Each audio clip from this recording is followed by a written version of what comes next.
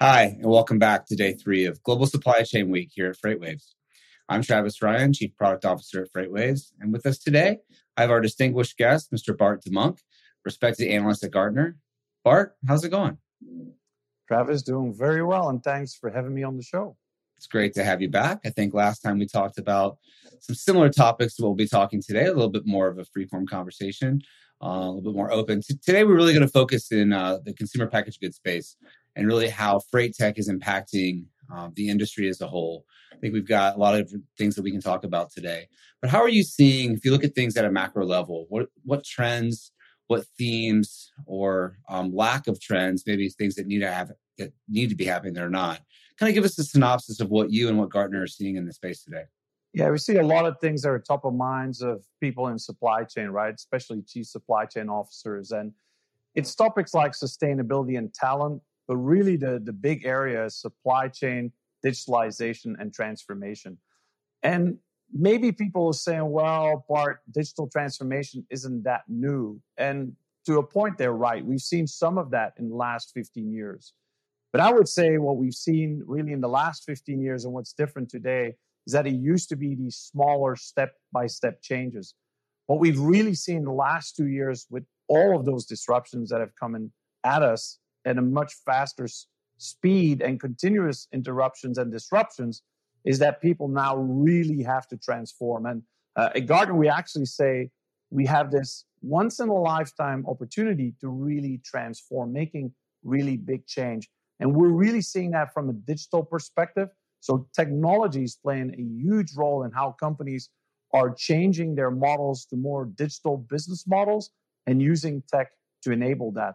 And obviously, freight is right at the core of that. And so we're seeing a lot of things going on in FreightTech. So, if you look at the industry as a whole, one of the main themes that we've seen is labor shortages. And that's just not across the CPG space, but, pretty much anywhere you go, you're going to see help wanted sign today. Are there ways that shippers and the folks specifically focusing consumer packaged goods can use freight technology to reduce or offset the labor shortages? There's a lot of people think they may not be going away anytime soon. We've certainly seen it last a little bit longer than we thought it would. How is it possible? And if so, how can our viewers that are watching today leverage freight tech to help offset some of the labor challenges they're having, both in the short and long term? Yeah, absolutely. As we've already seen the last 20 years, we've seen a lot of automation happening in the area of manufacturing. Well, we're starting to see that more and more also in logistics and in freight.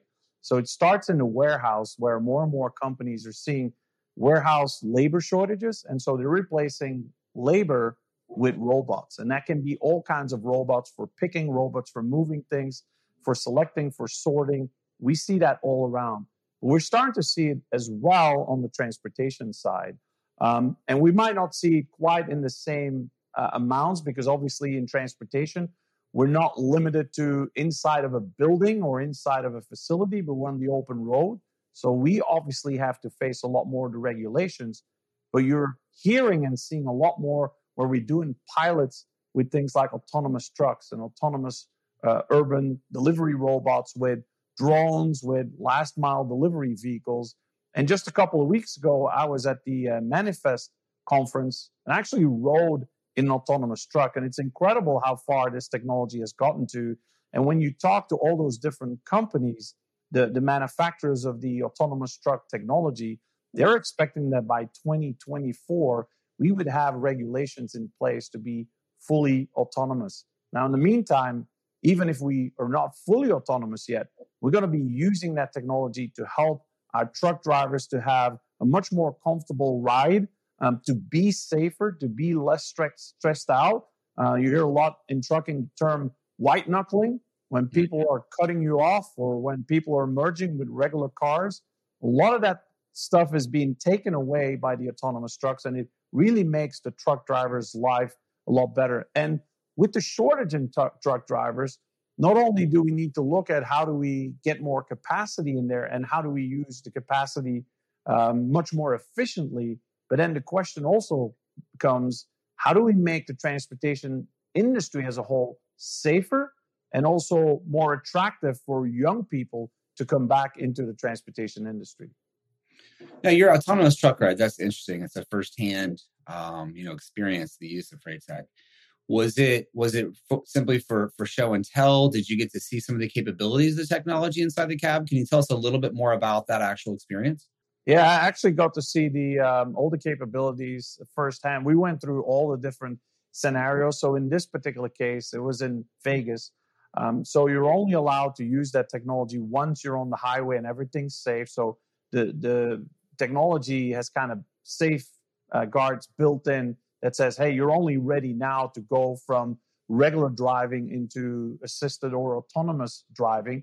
Obviously, there was still a driver on board. And what was great, this was a very experienced driver. This was a 2 million miler, meaning he had driven 2 million miles accident free. So, very seasoned guy. And so he told me that he feels the difference in riding this vehicle where maybe it's not fully autonomous yet because the regulations don't allow us to, but he can basically kind of be a lot more relaxed while driving. And if you're driving 11 plus hours a day, it makes a huge difference. And so, like I said, we did a lot of different maneuvers and kind of really showing what technology has, how it reacts to people that are emerging, how it reacts to, maybe having 6 lanes of different vehicles, how he looks at all those vehicles.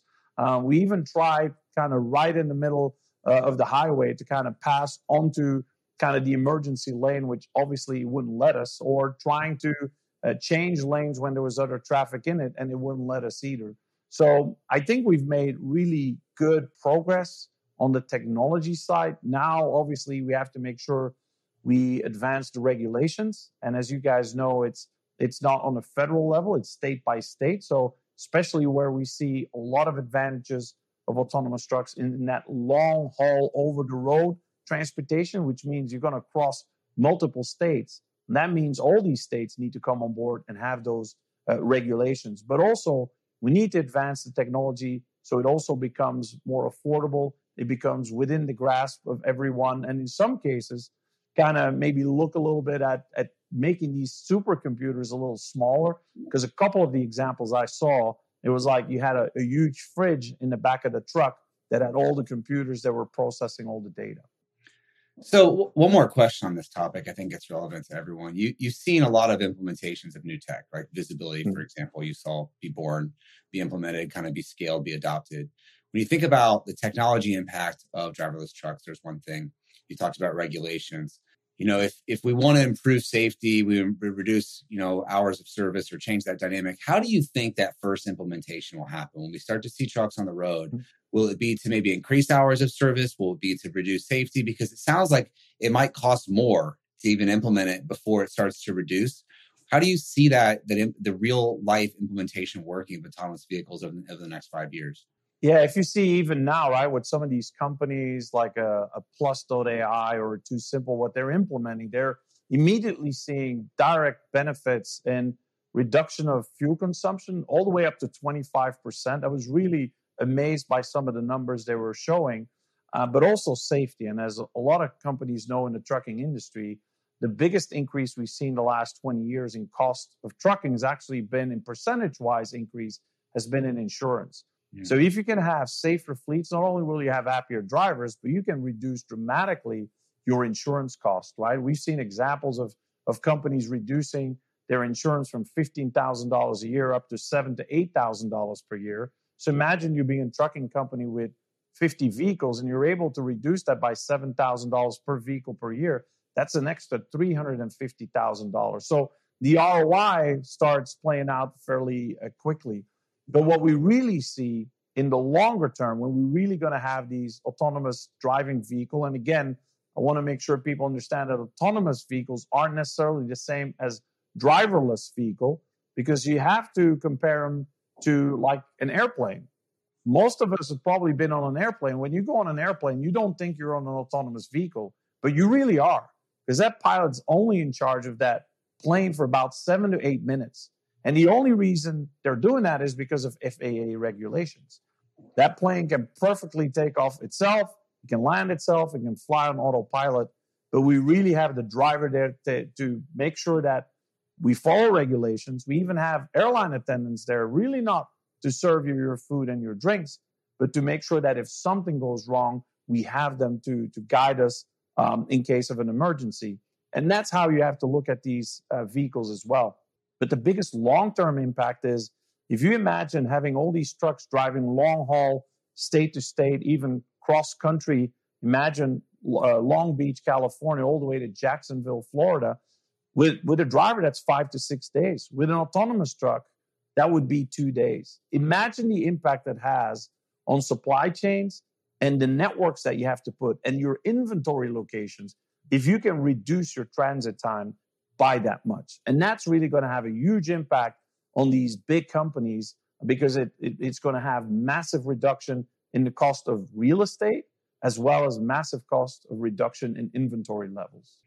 That's a good point. I hadn't really thought about, where you are may become a lot less important once that happens. I mean, it's still important, but at least cost to service your customer and time to service your customer does change drastically. I think that's a talking about kind of point to point, warehouse to warehouse, right? Or DC to DC, talking about what's happening on the road. You mentioned robots earlier, and I read up recently about DHL making a large investment. I think they've been focused on robotics for years now, and they're starting to make a very large investment. Let's talk about what's happening maybe inside the distribution facility, inside the warehouse.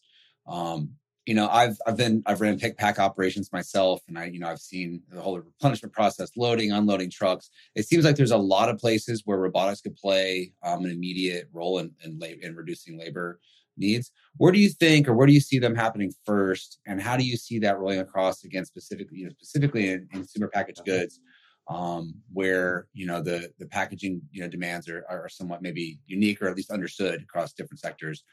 How do you see that also being used currently? Like, what's the best use case today, and how do you see that getting rolled out? Just like your autonomous truck example over the next 5 years. Yeah, it's mainly inside of the warehouse where we see the movements, right? And if you look at it from a pallet perspective, we've been doing that for a long time. When I was at PepsiCo, we had AGVs in the warehouse that would move pallets around, and they were obviously not fully autonomous. They were guided. There were strips on the floor. Now you see these robots, especially in like picking for last mile deliveries, where it's much smaller packages that they move around, where you're seeing that increase. Why? Because it's so beneficial and it's so productive to take that away. And then especially if you have labor shortages, that really helps speed up the kind of time to deliver and time to the dock door to then go and deliver that kind of within hours to the customer. Where what you mentioned before, kind of at the loading dock, that's where we don't quite see the same level of automation yet, right? We're not yet at the stage where we're using robots to just do automated unloading of a vehicle or automated loading of a vehicle. That's where we still have a lot of opportunity, although we use a lot of technology there as well, where we use cameras and the use of artificial intelligence to understand when we're loading how full a vehicle is and maybe put a warning on if that particular trailer isn't full enough and say, hey, we can increase the loading percentage of that vehicle, or even understand, have we loaded it efficiently and have we loaded it safely? Meaning, are there certain things stacked the wrong way that are going to fall over during transportation and cause damage? So it's not necessarily a lot of automation necessarily at that dock door for loading or unloading, but what we are doing is putting in more intelligence to make it safer, to make it more efficient, and help drive down cost and increase safety as well. What else inside the big box have you seen? We talked about robotics. I mean, kind of WMS was one of the early days. What do you see else that's beneficial or that's helping reduce labor besides what we talked about already? Yeah, so besides the labor itself, right, and the automation that's going on inside of the warehouses, I think what we're seeing in the box as well, or in the pallet, whatever it is, there's a lot more focus on tracking of the product itself. And as that technology has come down dramatically the last 10 years as well, where now you can have these fairly small tracking devices that have 5G, that have all these additional sensors in it, we're starting to see that happening more and more as well. And we see that with, vendors like Tive or Rombi, whether you talk about, life sciences, pharmaceutical products, or you see it in food products, which is very important for CPG companies. If you're shipping food, it's not just important that it gets there on time, but also that the condition during transportation is actually adequate. And so you want to make sure that you can for example, measure the temperature very accurately inside of that trailer, not just maybe based on the trailer tracking device, but you want to actually do it on the pallet itself, or in some cases on the individual product. And like I said, as these prices have come down and the technology has improved, we're starting to see a lot more use of these tracking devices in a lot of different scenarios, and especially those, like in certain cases of CPG manufacturers, where you see very regulated industries like food, where there's a lot of need for serialization and traceability. Okay. All right. So we've talked about trucks, talked about warehouses. Let's talk about the consumer. Let's talk about me and you. I know that there were all these, horror stories about there's not going to be a Christmas last year. We made that through that. There was at least some form of Christmas. We got through a pretty large retail consumer season. Personally, I'm seeing less product both online through e-commerce and availability in stores than I'm used to seeing. In fact, I would say some of the shortages are much more poignant now than they were, late during last year. And I've been to some of these stores and they say, hey, did you not know that there's a such and such shortage and such shortage? Do you think that, and we obviously know that the ports are backed up, do you think that the consumers will be able to start having more access to products anytime in the near future? Is this a shortage that we're going to continue to see play out? Because I think in some areas it's gotten worse. And in other areas, I live in Columbus, Ohio. It's a major distribution network for a lot of the companies, considering it's a one-day transit from most of the U.S., from 50% of the U.S. here in Columbus. But I don't know if there's a lot of confidence in things being in stock. And a lot of people have moved online because you can't find things in stores. How long do you see this trend happening? And are there things being done proactively, if it's not too late to be reactive at this point? Obviously, there's a lot of reactive behavior in preventing this situation from happening again. Yeah, you kind of have to divide it in kind of two scenarios. I think there's a lot of companies that started even before the COVID pandemic that already started, because of trade wars, et cetera, started looking at insourcing products kind of more locally or in country rather than having everything shipped from abroad. Those companies are now in a much better situation to make sure that the products are actually in inventory and they can restock their DCs and then from the DCs to the stores. Where we're still seeing the issues is from the companies that source it kind of from Asia, from China and other places, where you have bottlenecks there because they have inventory issues. Then you have the issues at the ports. Then you have the issues with the container ships that are delivering it. Then we have the issues at the ports here where you have congestion. And then obviously we still have the issues kind of domestically, either with capacity on the truck side, but then you also have the same issues around capacity, service level, and cost on the last mile delivery side. So the longer that supply chain is, the more you're going to see disruption. And that's not even talking about all the different weather patterns we've seen, right? Whether it was last summer with incredible rains. Look at New York, the weather they had kind of early September, late August. Just recently, last week here in Texas, Thursday, Friday, we got snow on Thursday. We went to as low as 11 degrees in the Dallas area. It completely shuts down the entire cities. There's hardly any vehicles on the road. I didn't see UPS and FedEx truck in over 2 days. Wow. So put all of that together, we're going to continue seeing these disruptions. And I don't really see anything improving for the next 2 years. But companies are looking at, how do we remodel the network? How do we start putting in, maybe sourcing certain products from different locations?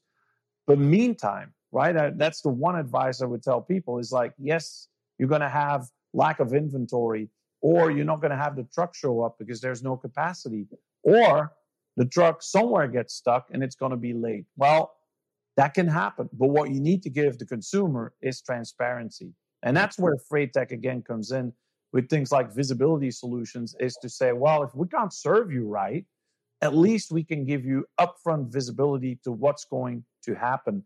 Because nowadays, I will always say that delivery has become equal to the customer experience. Having the right product and selling at the right price isn't good enough anymore. Right. You need to be able to deliver it on time, in full, with no damages. And that creates transparency. And again, for that, you need FreightTech to make that more efficient and more transparent. Okay, last question, a bit of a curveball. Maybe you can or can't answer it. So I think Gartner, one of the things they're most famous for are the Magic Quadrants, right? We saw visibility come out. Probably your first new quadrant in how many years? The first logistics Magic One in 20 years. So we've always had TMS and WMS. Right. This is the first new one we've had in 20 years. So I think people were very excited. Maybe depending on their placement on the chart, maybe not so much, maybe so. Do you see any other quadrants? I don't know if you can talk about these things or not. Or do you see another area when we talk about FreightTech? There's so much investment. There's so much money moving into it. It's more than WMS, TMS, and visibility, right? It's much more than that. Does Gartner look at, or have you guys identified some areas that might be worthy of something that's similar to that in the near future? Or what are your thoughts on that? Yeah, we always look at that, right? And in my area with my team, we look at all the different areas of transportation technology. We look at them, and based on where they are in the market, we either have a regular research paper or we create for a newer market. We typically start with what we call a market guide, and a market guide then as it evolves and the market gets bigger and we start seeing leaders appear between the vendors, then we create a Magic Quadrant. So there's a process to it. It's a process to the madness. There it isn't just like, oh, let's go and just create a Magic Quadrant. We have a process just like companies have processes in creating products or technologies. But I will say a couple of years ago, I would have thought digital freight was one of those because there was massive amounts of funding going into digital freight. There was a lot of interest. To be honest, I haven't seen it grow quite as fast, right? And although digital freight is definitely here to stay and it's become kind of a mainstream of what shippers are looking for to get additional capacity, it's still very small percentages of a shipper's volume that is going to digital freight. In the meantime, though, we have a newer category of vendors that have come in the last few years, which is what we call these last mile fulfillment or last mile orchestration solutions. Those, again, have been an area, probably the biggest area the last 2 years of investment of private equity and venture capital. And that's also where we're starting to see vendors growing very quickly. We already have a market guide there. And I would say that, if you ask me, would be probably one of those areas of opportunity that could become a Magic Quadrant because the vendors are getting bigger. We're starting to see the beginnings of some of the leaders form. But we're also seeing them getting broader and broader in their solutions. So the market itself is getting bigger as well. Awesome. Well, thank you, Bart. Pleasure as always. Always great to have you here at FreightWaves. We also thank you guys, our viewers, for watching day 3, Consumer Packaged Goods here at FreightWaves Global Supply Chain Week. We're going to take a little break and then make sure you guys come back for more content. Again, thanks to Bart DeMonk, our favorite analyst at Gartner. And thanks to you guys, our viewers listening in. Have a great rest of your day. Thank you.